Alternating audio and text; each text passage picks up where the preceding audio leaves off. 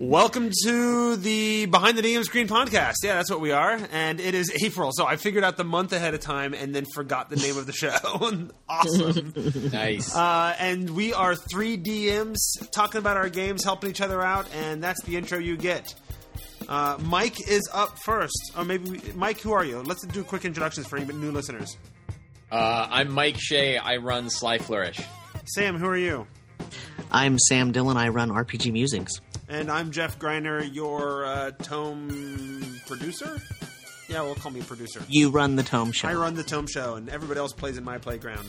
That's right. So that's the world, and I've changed our timer sound, and I'm going to leave it as a surprise. And Mike, you're up first. I'm putting 15 minutes on the clock, and go. Awesome. So I've been playing a ton of games over the past couple of weeks. We had a DC Game Day here where I ran a Fate accelerated game. DC Game Day meaning not DC superheroes, but Washington DC. No, Washington DC Game Day. Yeah, there's about 50 or 60 people that get together and play games over a weekend.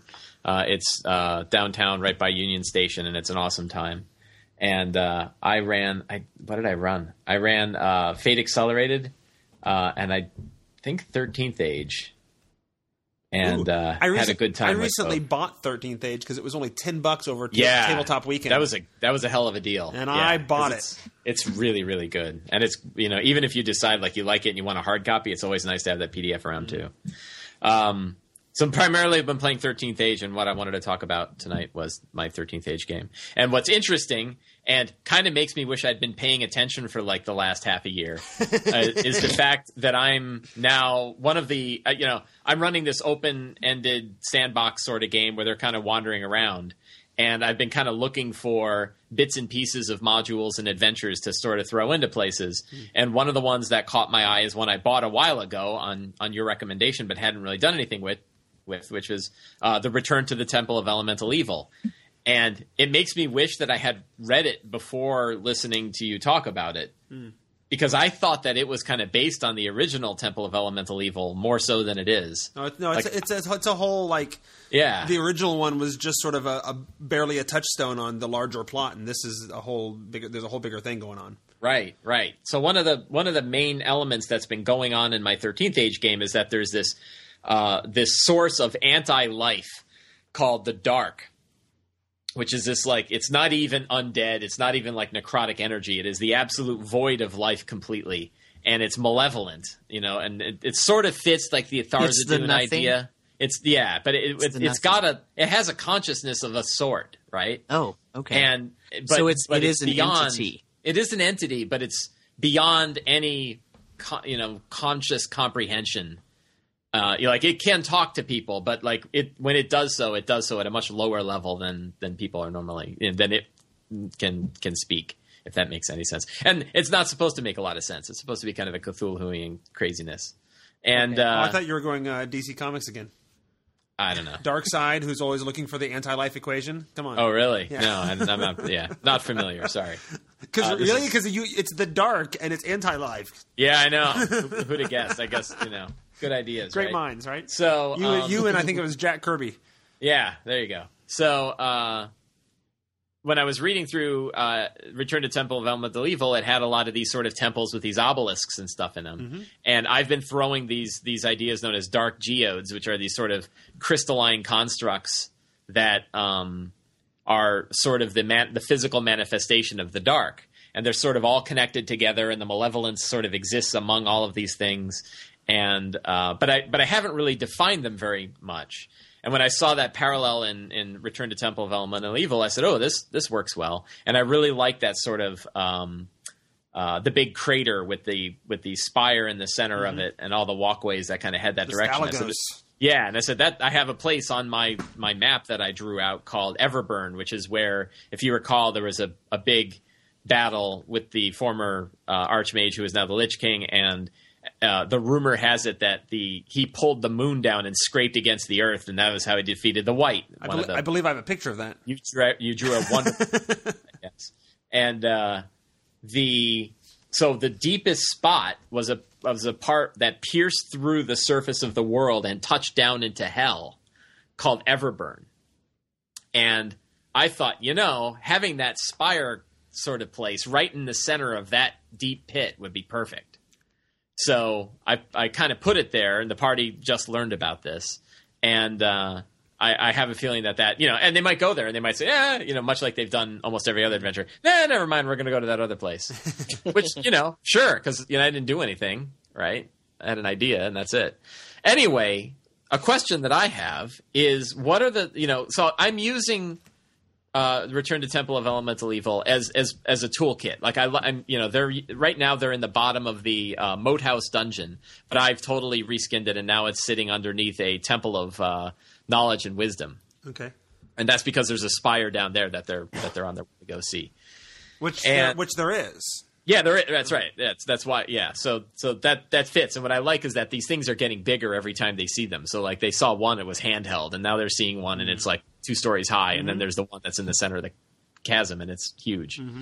So I'm not following the storyline at all, and I have my own sort of bad guys and factions that are involved in this thing.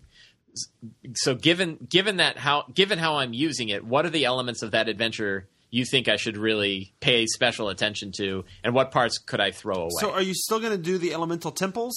No. Okay. Well, maybe, but I'll probably not, because I don't want it to be Temple of Elemental Evil, right? I want it to focus on the idea of the dark.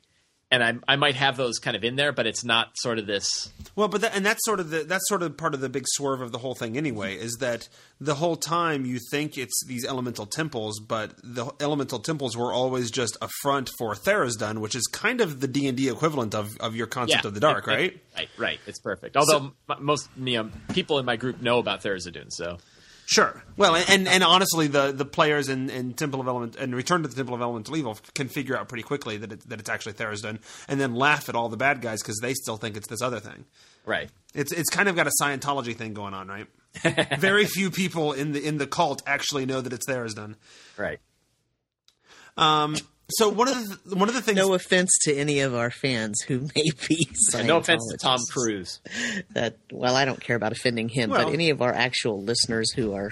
Is that not an established and well admitted part of Scientology that you don't learn more of the secrets of Scientology until you get further along? It's not that. Just the comparison. The way you said it was the way you sure. But the way you said it was relatively dismissive and offensive.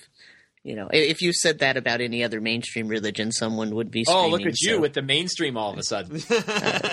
Well, I'm not a Scientologist for the record, but I'm just. Good call. I apologize. Yeah. But yeah, so. See, I'm going to talk about Christians during my segment, so we'll say we'll be offensive later. So yeah, I guess the parts that really worked for me in the temple is that it encourages the creatures being proactive, right? So that allowed me to work out a lot of things really well. First of all, it meant that nothing was living in a monster closet. Right. And it was designed to be, hey, you go in, you do this thing, you kill some stuff, whatever, and then you can't go through the whole thing without going back and resting at some point. Right. And so when you do, there's actually mechanics in the book and this is how many bad guys they recruit to come back and replace what was killed. Right. Right. And so I also enjoyed. So then beyond that, I also moved things around. I brought in a dwarven faction, and so they were clearing out parts of the temple when the players weren't. And so not only were the bad guys proactive, but the other NPCs were proactive. Right. And that also allowed me to make things go a lot faster. In a way that still drove the story home and made the players really important. Because it meant that I didn't have to go through the drudgery of actually watching them clear out 300 rooms of the Crater of Mars, right? Right. And then by the time we got to the end and they're going up against the big bad villain at the end, I didn't actually have them go through that whole little domain of his to hunt him down and kill him. I had him come out to them because they went and rested right before they were going to go in. Well, why is he going to stay put? The whole point of him being there is to get out. Right. And so he comes out and they face him somewhere else, and it meant that I got to skip all of that and move things through a lot faster, but still sort of tell the story that it was meant to tell. Right. I think you could probably keep the elemental temples if you wanted to, maybe reskin them as something else or whatever. So you say the elemental temples, but it doesn't. Just looking at the maps, it looks like the fire one is the only one it really outlines. No. All four of them are outlined. They are. But, okay. But they're not all right next to each other or anything like that. Okay. So, the main entrance is, and there's certain areas in between. There's wild areas that's not controlled by anybody. There's an area that's controlled by a bunch of orcs that were slaves and escaped. There's an area that in the wild that's controlled by a dragon. The main entrance is held by a neutral sort of party that so everybody gets access in and out of the temple. Mm-hmm. So there's space in between too. So that all works, and I think you could do something similar, and maybe if you don't want to do it as elemental sort of gauge or as a storyline or whatever, you can use some of the more evil factions or whatever that might, at least at the surface, align with this entity, the Dark, which is filling in for Therazden, right? Right. Right. So maybe it's not the temple, the water temple. Maybe it's the Lich King's temple or whatever. Mm-hmm. And the whole purpose behind it all was always that those were always distractions, and it sort of got this Darwinistic sort of survival of the fittest to the extreme. The cult wanted the temples to be killing each other and warring with each other constantly because that means only the strongest would survive. Right. Which also meant the challenge was big when the players came through. Right. Right. So you could integrate some of that in there as well, whether you reskin it as different factions or whatever. Well, I have 3 factions right now that 2 of which were chosen. Well, okay. 2 of which were directly chosen by the players when they decided on their icons, and that's the 3 and the Lich King. And a lot of them pick Lich King, which means when they do icon rolls, they're hitting Lich King a lot. So I think that the Lich King is kind of the main antagonist in this. Mm-hmm. But another antagonist is the Dark itself, and these guys I made up called the Cult of the Dark, which I call the Dark Dreamers because I think they're called something else. Doom Dreamers. Doom Dreamers, right? So I just said Dark Dreamers, right? And it's this, and what I love is it's a cult that's so crazy that he's saying things about how life is the abomination of what really should exist, which is nothing. And one of the party members is that doesn't even make sense. What are you saying? And the cultist is you don't understand. And oh no, think about it for a minute. So they're having fun with the idea that they can't even possibly comprehend the philosophy that these guys have. Absolutely. Well, and they shouldn't. Right. And so that makes it a lot of fun. But the one thing I'm doing is even the Lich King. Yeah. So it's very possible that the Lich King and the 3 have sort of base of operations here, but they haven't really been here that long, and they're trying to dig into this stuff as much as anybody is, right? So, and I can see it's kind of a 3-way race, and I could even see it being an offshoot, or maybe it is a 3-way race, and that replaces the 4 temples, and instead you have 3, and it's not a temple, it's a base camp, and they've each taken over this area that has an altar that's connected to your geodes or crystals or whatever, right? Because that there are altars there that have those sort of connections, and then you could even do I pulled some weird stuff where I had Asmodeus teaming up with one of the players. Mm-hmm. Right. Because even the big bads of the world don't want this thing to destroy everything, because then there's nothing for them to conquer. Yeah. Right. Well, so I have 2 other plots, and I think both of these are now known to the players. One of which is that the Lich King wants to tap this energy. Right. Mm-hmm. There's this negative energy out there, and the Lich King thinks he can tap this and use it, right? He can siphon it. And the 3 thinks that they might be able to use this to resurrect the White who was killed here. Mm. And the Dark wants to just release it completely and wipe out all of life, all of life on the planet. Sure. And they're all, and then I don't even know what the players want to do yet. And that's actually part of my problem is I don't even really know what those things are in my world. I don't, one of the things I'm trying to noodle through is, okay, there's these big crystals. What the hell are they? And what do they do? And how do they act? And you never. You're sorry. No, as I say, go ahead. You're waiting for the players to do something so you can figure out what fits their reactions best. Right. Yeah. So that actually happened. I mean, I'm guessing they haven't listened. I will instruct them all not to listen to this. Yeah. But one thing is I had an idea about how these things were being siphoned, and then they went into a room, and there was this obelisk in the room that was just an environmental effect. It was this crazy black obelisk that was fueled with dark energy, and the evil cultists. It was a Lich King necromancer. that they were fighting was using it to get advantage on attacks. And I just wanted it as kind of a fun little mechanical effect.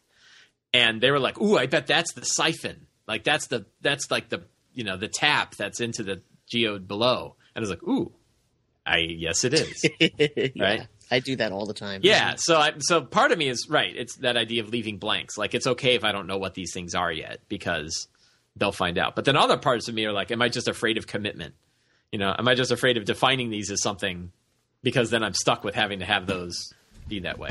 Well, and if you're going to depending on how closely you want to take from the not close, right? Because the tomb has, it doesn't outright define it so much as it just sort of says these are these giant sort of things that Therazden had spinning through the cosmos and sent down to Earth. So they're basically just meteorites. Right. Ooh, and I'm done. So they're basically just meteorites, but they do these weird things. Like the one in the main sort of crater that you're talking about, the giant one, they actually drink a special potion so they can go inside of it, and they just sort of float around inside incorporeally and go insane, and it helps them commune with, in your case, the dark, right? Right. I've got an idea for that as well. Yeah. Which is there's something else that's been trapped there for a long time. Something that other people want. And them going in and out could cause all kinds of problems. Release it. Yeah. So I have there's lots of neat things. But maybe that there's small gateways, they're tears, they're rifts between worlds. And in some cases they could be prisons and they could be all kinds of things. Yeah. And the moon elves who lived here previously, they used these. They had such a high tap on magic. Ooh, I got to talk about one other thing real quick. Okay. I know my time is tight, but the one thing that I added to this that I really like, I've been working on a construct recently to randomly generate mundane magical items. And the reason I did this is that 13th Age is actually not very good at having like random lists of magic items. They either have very powerful magic items that you're supposed to hand create for each PC that means a lot to them. And then they have these like runes, potions, and oils. Well, it seems like all I'm doing is dishing out runes, potion, and oils all the time. And I just feel like the PCs have bags of these things and aren't really using them. And they're not all that exciting. So I wanted to have some other kind of magical element that is useful to them but not necessarily powerful. And what I created was this whole series of randomly generated randomly generated items. And they are former Moon Elf artifacts. I'm pulling up the thing now so I can give you an example of what I'm talking about. So an example is a pristine elemental bell that lets the user drain energy and the user becomes tired. Right? It has three things that describe the item itself: a main power that the user can activate and a detriment for doing so. Delicate orcish rod that protects the user from spells and shakes vigorously. Warm orcish hammer that increases the user's intelligence and the user's eyes go totally black. So they last for either one time or for 5 minutes, and then they wear out, and then they're done, and you throw them away. And the idea is I can completely riddle the ground with these things and say these are old Moon Elf artifacts, and people can use them. But that's been a fun thing, and I just used them last night for the first time, and already I had players who were like, I want to change my character to be like somebody who investigates these things. Right on. Yeah, nice. So that really...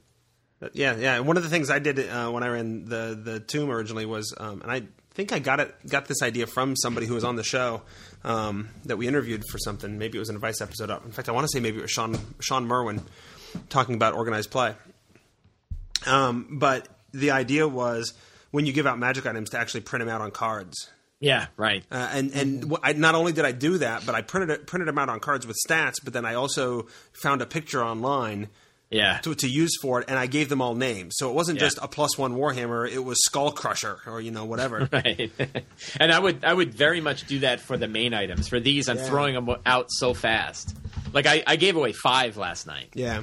And they used 1 like right away, and so then it's gone. So I'm not even sure it's worth printing. Sure. But yeah, I know about halfway through I couldn't keep up anymore, and I stopped doing it. And I really and I think I and they really missed it. Like they really liked the idea. Some of them anyway really bought into the idea of I don't have a battle axe. I have Goblin Cleaver or whatever. Right.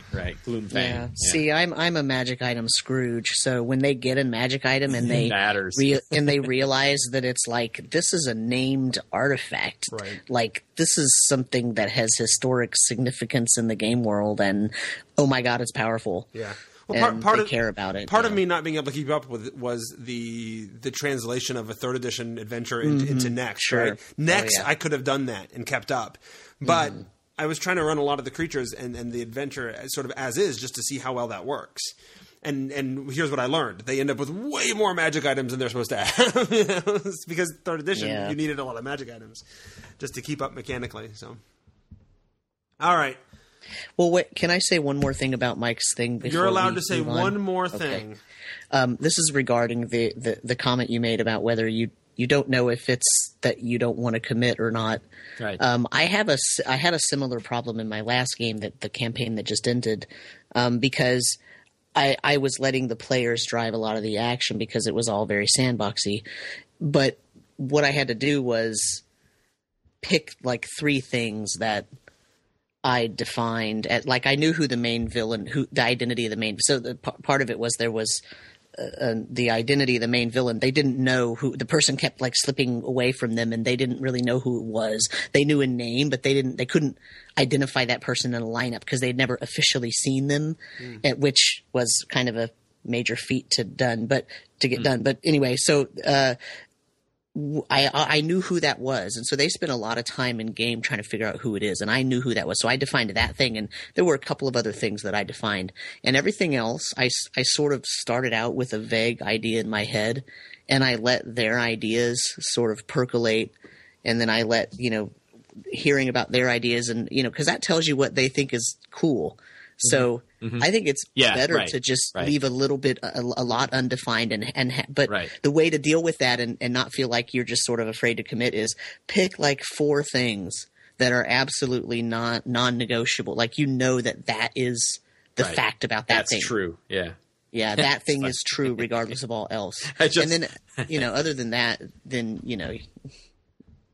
you won't seem wishy-washy. Like I always feel like, if I seem like I'm not committing, I'm going to seem wishy-washy. Yeah. Or it's good. But that's not actually how it comes off to the players. Right. That's that. And then, I wrote a book about it, so you'd think I'd be more secure in it as well. No, I mean, that's, all right. Every time I feel like I'm like, any day they'd be like, you're just making this up. And I'm like, yeah, I really am. I have no idea what's going on.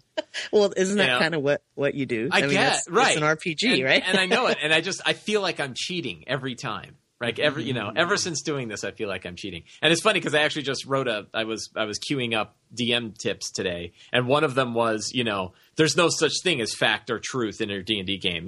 Let the players can change truth all the time.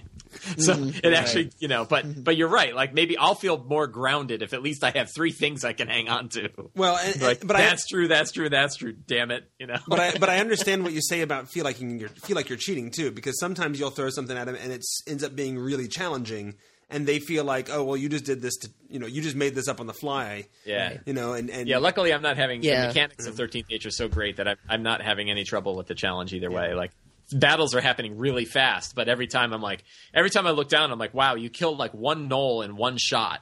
And then like 2 others, and they're like, "Yeah, but I'm almost dead." So, right, it really sucks when they look at you and they think like you're punishing us for you came up with this because you're punishing us for and it's like, no, not really. I'm just tell a good story, guys. I swear. Yeah, you're the one that decided to go to the cave. Yeah, I fixed that by making sure they know exactly when I am punishing them. Yeah, nice. Yeah. So there's no ambiguity. Right on. All right. Well, some of that advice will come in useful when I get to mine, because I'm going to be running a game soon that involves a lot of filling in the blanks as you go. Mm-hmm. A lot of BS. That's what I hear. Yeah. But it's not my turn. It's Sam's turn. It's my turn. I'm putting your 15 minutes on the clock. Go. Okay. So, as I just stated, my basic D&D game that I actually talked to you guys about last time about not knowing what I was going to do with the orcs and taking over the pillar and all that stuff. That I just had the final session of that game last week, and the campaign is over, and about half of the PC party survived out of 9 starting characters. Well, out of 12 starting characters, about 6 are still alive. But 3 of those came in kind of later. So, and it was a lot of fun. What I ended up doing was I had the orcs take over the pillar that we had talked about, but then I had it so that their presence actually transmitted a disease, an illness to other humanoid species that, of course, humans and elves and dwarfs and halflings did not have a natural defense to, whereas it didn't kill the orcs. It just made them sick for a while, and then they got over it. But any human or demi-human exposed to it could either get really sick and die, or would become a carrier and therefore would carry that plague elsewhere. And so they had this really cool, some very cool role playing and trying to figure out that, once they realized, oh crap, we're really sick and we got to figure out what to do. And then they went back to their own pillar, and then they figured out what they had done in the very beginning that completely messed up. Like, it opened a rift and they had to go close it again. And so it was a really awesome ending. And I wanted to thank you guys for your advice that you gave me, because I hadn't decided really what to do, and really talking about it and all that really helped solidify that. But what I really want to talk about this time is the fact that, so now I'm about to start a new game, and they really want to do an evil game, a game with an evil party. Mm-hmm. And so I'm going to run them a 2nd edition game, and I'm sort of sitting here, just letting the ideas kind of percolate, and it's really hard to run an evil game, actually. It's probably going to be a relatively short campaign, but I kind of am trying to figure out how I want to do it. And so what I'm thinking is going to happen is there is an evil deity who, of course, wants to take over the world and have power and enslave everyone and all that sort of general thing that you associate with an evil deity. But one of the things that this evil deity has realized is that the elves in the world are very powerful because they embody a lot of magic just naturally. Even ones who don't perform magical feats can still, they still just have a magic about them. So the evil god has decided that he needs to do 2 things. Number 1, he needs to destroy all the elves, and number 2, he needs to convince or maybe convince is a little light, but he needs to make sure that everyone understands that it's no longer a polytheistic world. It's a monotheistic world, or universe, maybe I should say. So he is the only God, and he is the all-important God, and all the other gods do not exist, and he has destroyed them, and so he should be the one that's worshipped. So he's trying to transition his followers and people who don't yet follow him on this planet, or on this world. Is this? Are you assuming a conceit where faith equals power? Like, the more followers a god has, the more powerful they are? No. Okay. So by convincing everybody to worship him, he's not killing off the other gods. No, so he has to convince them that he's already done so. So it will not help. So in this world, the gods can choose to, excuse me, the gods can choose to have a personal hand in what's going on the material plane. So they can send an avatar down, or they can actually polymorph themselves into the form of a civilized creature and walk amongst the people. Sure. And it's up to them whether they do, or they can completely ignore the people, whatever. And so, it's sort of like the ancient Romans believed, it's a bad year for the crops. We must have done something to piss off the queen of or the god of agriculture. And, right. If we're going to go to war, we need to get the favor of Mars or Apollo or, whichever pantheon you're talking about. And that's the kind of thing that there is here, where there are a large portion of the population believe in multiple gods, and different gods are responsible for different parts of life. Portfolios. So, right. So it's a completely polytheistic society right now. All of the civilized lands that the players are going to explore is completely polytheistic. So the evil god's plan is to turn it from a polytheistic area to a monotheistic area by complete domination. But he can only do that if he destroys the elves. Mm-hmm. So that's sort of the baseline. So I have a couple of questions because Sure. I've ran dark campaigns, but I don't think I ever ran evil campaigns. I've started or been part of the beginnings of many evil campaigns, but, Right. but eventually it ends up with the players killing each other because you know what? They're all evil. Why not? Right. Well, so and here's the thing though about that. So they have one of the requirements of character creation is that no one can be chaotic evil. They either have to be lawful evil. So if they give their word, they are bound by their word. So if you choose to adventure with a group of people, even if they're also evil, you can't just stab them in the back because you're not going to do something just because it's purely selfish. But that's actually one of the issues is that I have to make this so that they have a reason to still be bound by honor to the other party members. Bound right? by something. Bound by something. Well, Right. if Doesn't you have to can be call honor. it honor. There's got to be yeah. a reason Yeah. not to kill each other. I Right. mean, you think of Jane from Firefox, right. You know, Right. bound by money, and But that more willing works to- because there's only one of them, though. I mean, if everybody's bound Right. by Yeah, right, money, they're all then, that way. then they still end up That's- fighting over it. You know, I played Right, and in so- an evil campaign where eventually it came down to who insulted who the most and who just couldn't take it anymore, and then eventually it still comes down to a party fight because they're evil, Right. and when that's how you resolve things when you're a horrible evil yeah, person, you know, like you have insulted my honor, and even though I'm awful good, I'm still going to kill you. right? An interesting thing though is like having evil, and then the other side is like, is everybody just in the room uncomfortable when one of the party members decides to walk around slaying a village full of innocent people? And Well, yeah. you know, So I addressed that with them yeah, because I told them, if you're really going to do this isn't like this is not going to be a story where you go around being evil and then all of a sudden, oh, you found the good in the world and you're going to transform, and that's not happening. Like So if we're going to do an evil campaign, you're going to be doing some really evil stuff, yeah, and that has to be okay with everyone. right. That's. I mean, it seems- I would draw a line.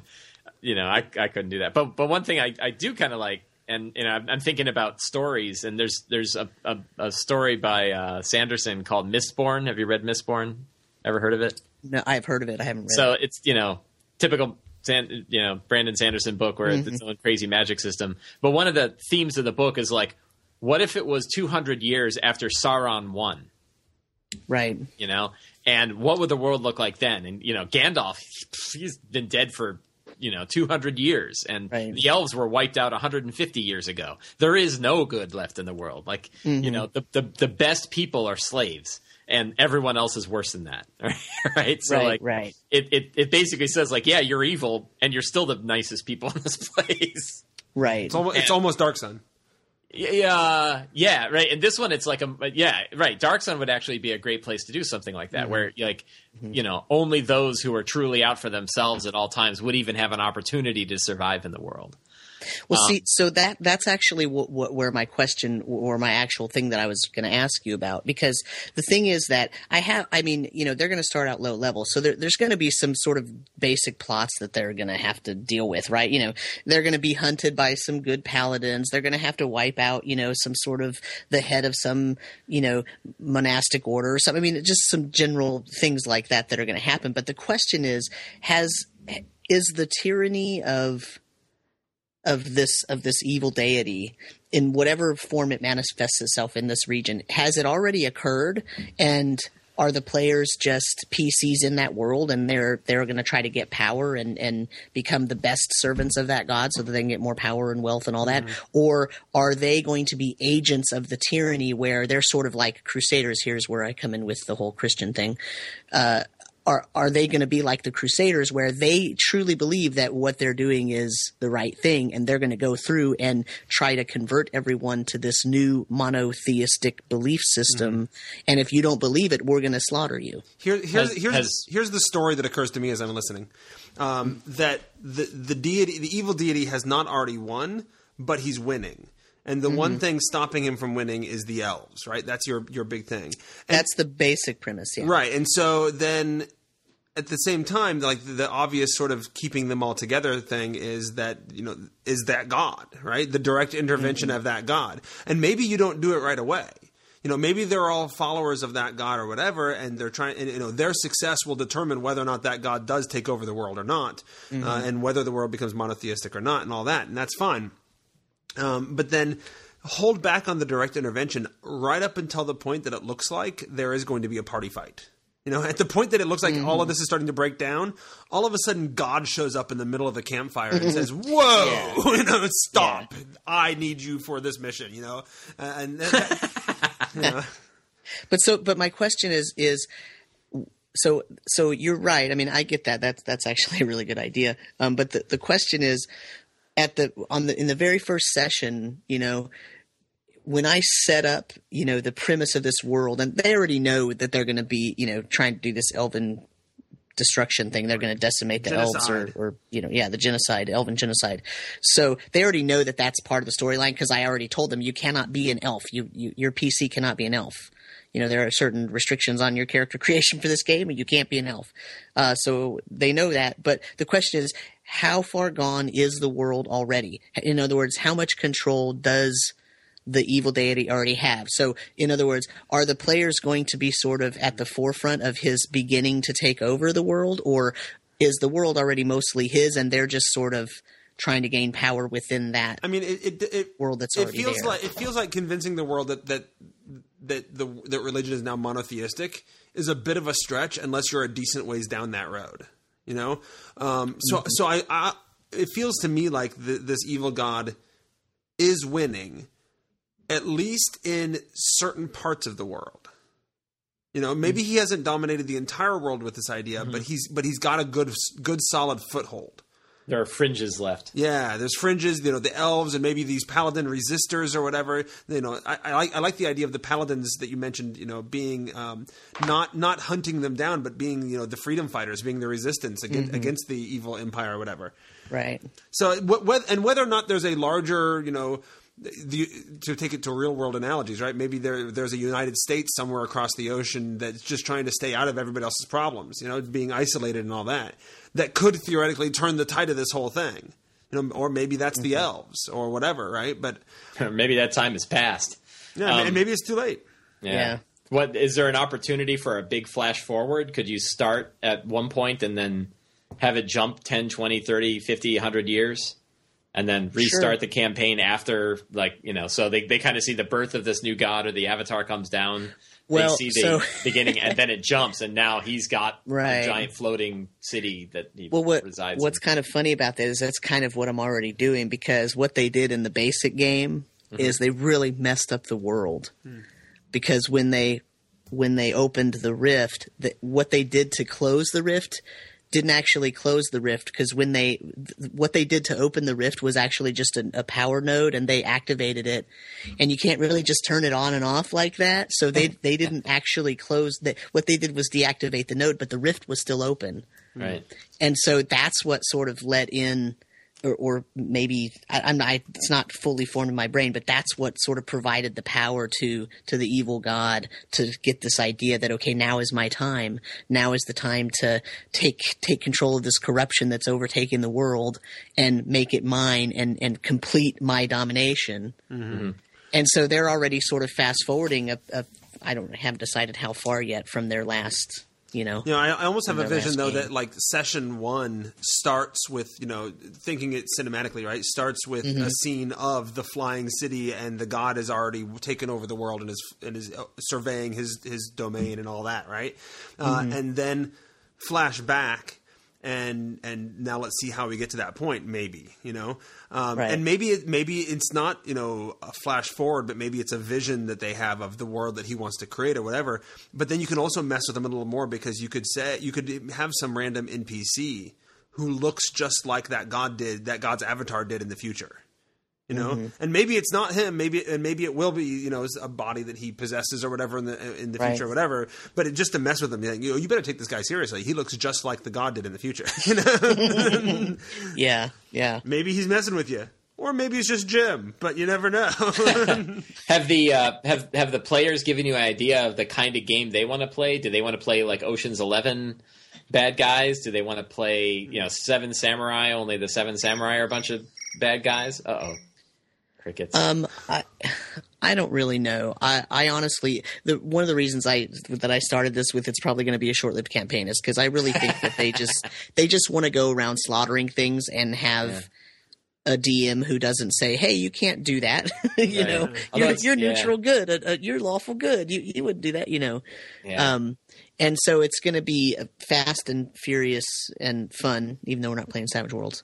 And it's probably going to be 2 or 3 sessions. And although it might work really well and it might go for a long time, but And the first one you said was basic, right?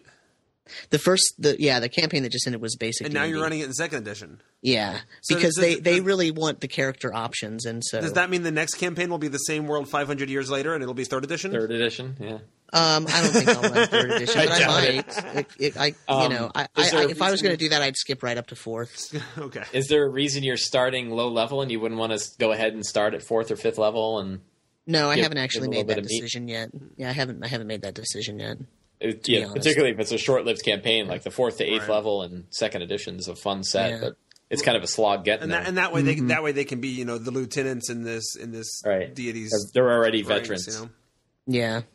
They're not the mooks. Well, and that's why I say I haven't really decided that yet, because I wasn't sure how far gone I wanted the region to be. Like, because there's something, if it was going to be a long-standing campaign, there's something to be said about using the first 3 levels to really explore the world and Sure. figure out, okay, what's going on? How does this place work? How is it different from what we know about the campaign world from before? Because we know lots of changes have happened. But if it's only going to really, I mean, granted, I say 2 or 3 sessions, but you realize our sessions are 12 hours long because we only play once a month. So, we're talking about 3 or 4 months worth of game time, worth of gaming time, but it's, sessions that are relatively long. So a lot happens in these sessions. My basic game ran for about 9 months, and we met, I think, 10 times, because one month we met twice, and it was 12-hour sessions each time. So there was a lot of stuff that went on. I mean, my session report document is 70 pages. Wow. Yeah. I mean, it's a lot. I mean, of course, I write fairly detailed stuff. So Yeah, no kidding. yeah. But you keep going a campaign for a couple of years, you'll write a short novel. Yeah, no kidding. No kidding. Unfortunately, I found that RPG games don't make for great No, novels. they don't. Yeah. Not generally. So, yeah. Cool. All right. But anyway, Look forward to hearing how it goes. yeah. I look forward to having it go so that I can talk about it. Right on. So my turn. Timer has started. So I think since last time we talked, I have ended the Return to the Tomb of Elemental Evil. They've found the bad guy. I think I mentioned in the last session that it was Imix, so I won't bother to not spoil there. Right. And they found. Well, actually, that's where I told you earlier, and I got a little bit of mine in Mike's time there. That I used the proactivity of the bad guys to truncate the adventure. Instead of letting them go to Imix's sort of lair and hunt through all of that and find him and deal with all of that, I just had Imix come out, because the whole goal was for Imix to use this one specific altar to try to free Therazden. All the cultists were dead. He's not just going to sit there and wait in his closet, right? So next time they came down to find out how to get to him, he was just already out there, which was great because it's the biggest, most elaborate and cool looking map in the entire adventure anyway. I mean, the map itself, when you look at it from above, looks like a demon head. And so I'm like, well, we'll just use that map for the big encounter, and then when Imix comes out, we'll just use that same map again, and Imix will be in here. And that worked out really well. And so they defeated Imix, and all that went down pretty smoothly. And we had the right sacrifices in the right places, and it was a tough encounter, and some people did the noble thing at the end and sacrificed themselves for the greater good, and the crazy guy maintained his insanity, but sort of turned on Imix at the end and stayed with the party, so I didn't have to deal with the whole what do I do when half the party goes. But he did go completely insane in the process. So while he won, it was sort of this Cthulhuoid sort of winning. Yay, I stopped the bad guy, but I'm a gibbering idiot for the rest of my life, sort of a tragic win for some of them. So yeah, it ended actually really well. I was pleased with how it did all come together, and I didn't have to use my backup plans for a lot of that stuff. So. But now I'm preparing for my next game, and it's actually this weekend, and I'm running Fate, and I'm running Aeon Wave. Yay! Which was written by the one and only Mike Shea. Some jackass. Yeah. So, and it's dual here. It's the first time I've actually even run Fate. So I'm not only having to figure out how to run Aeon Wave, but I'm also having to learn how to figure out how to run Fate. I've read all of Aeon Wave, and I'm at about 20% on my PDF of Fate. Actually, not the PDF. I got the Kindle version. But what do I need? Is it Fate? You talking about Fate Core? Fate Core. Okay. So what do I need to know? First of all, because there's no way I'm going to finish reading that Fate book by Saturday. So what do I need to know about Fate and how to run it, and what do I need to know to prepare to run Aeon Wave, having played in it when you ran it at Gen Con a couple years ago? Right. So with Fate Core itself, there's a pretty good cheat sheet at the end of the book, and you can download it, I think, from their site. Yeah, I've seen that. And you had it on the back of the character sheets, too. And I had it on the back. Oh, yeah. I'm going to do the same thing. Yeah. So you can – what I would do is read through that carefully, and anything that you don't really get, go back to the book and read again. Okay. I think I get it so far. Right. There's a lot of sort of there's a lot of things I understand, but I'm not sure that I'm going to remember to do it properly, like aspects. Right. And aspects aren't, and all that. So a lot of it's not hard, and the things you think are going to be hard end up being really easy, and vice versa, right? And I just ran a Fate Accelerated game based on my Dungeons of Fate hack a couple weeks ago,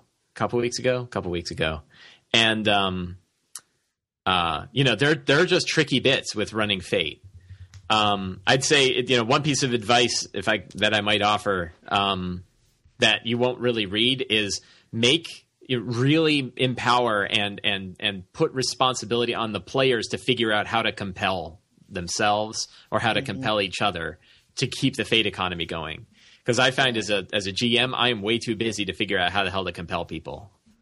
Yeah, or you do that the entire time. That's all you do. Yeah, and it's hard to do that. But if you say to them, like, you need, you're going to want to use your Fate points, and you're going to want to earn them back. And the way you earn them back is by putting yourself in hard situations. All you have to do is show me that you want to do that, and we'll make it work, right? So because I actually remember the one game that I played with you. I sucked at it. The compels happened very, very seldom. I wasn't going to say you sucked at it, but it only came up like, I don't know, 3-4 times. Yeah, and you can get – the problem is, like, you can get better at it. I'm now remembering to do those and offering things. But there's some kind of 4th edition-y sort of things that you can do. So you can say, like, are you willing to take a penalty on this next roll in order to get a Fate point back, right? Like, you think this is going to be easy, but maybe you're so – overconfident that you're doing it quickly because your aspect was overconfident. Because your aspect is overconfident, So it doesn't always have to be this kind of story position. It's nice if it is, but that's the blending of story and mechanics with Fate is actually kind of a harder part. So if you treat them like negative action points, right? Like, you make them make that choice before they see the roll, though. Yeah. Okay. Because I could also otherwise they'll right. Yeah, they'll wait till they nailed a roll, and then it's like, I'll take a -2 based on my. Right. You would want to do it before. You might say, like, you're going to be lower on the, you're going to knock yourself lower on the ladder, or raise the ladder up by doing it this way. So that's figuring out compels is, I think, a really tough part that I've run into. Aspects are easy to run. I've never, people are generally want to do them, and the weird thing about aspects is they almost don't matter. Like, there's so many aspects at some points, right? Like, each character has like 5, and then there might be 2 or 3 on the table at any given time. That's like 8. If somebody can't figure out how to invoke any one of 8 aspects, they suck. Right? It's just a matter of creativity. But at the same, but it's not, like, you don't even have to be that creative. But right? But at the same time, it's a very different style of game than my players are used to. I mean, they've been playing D&D this whole time, and this is a little more storyish than they're used to doing. Right.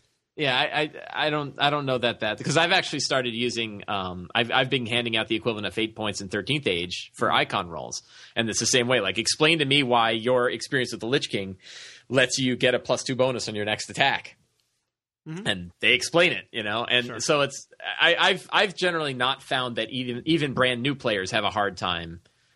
They know they want to spend those points, and they say, like, can I spend this? And then you go through a negotiation saying, sure, how, which one of your aspects helps you in this situation? And they can come up with some nonsense. So that's actually very easy. Sam, you were going to say something? Well, I was just going to say that think about it like this. You know, in a game like D&D, it's even in a very like sandboxy open game or group, it's still the players doing things and the DM telling them, here's the response of the world or the creature or the whatever to that thing. Fate is more like, instead of being the person who always has all the answers, you are asking questions as the GM. So think about using the fate point economy and using aspects like that. Like I ran a Dresden Files game for 4 or 5 sessions, a little short campaign, and it took me 3 sessions to get used to like looking at aspects and having a list of their aspects in front of me and actually really making a point of compelling those aspects. But by that time, they had gotten good at it too, and they were compelling each other and tagging each other and doing all kinds of different things.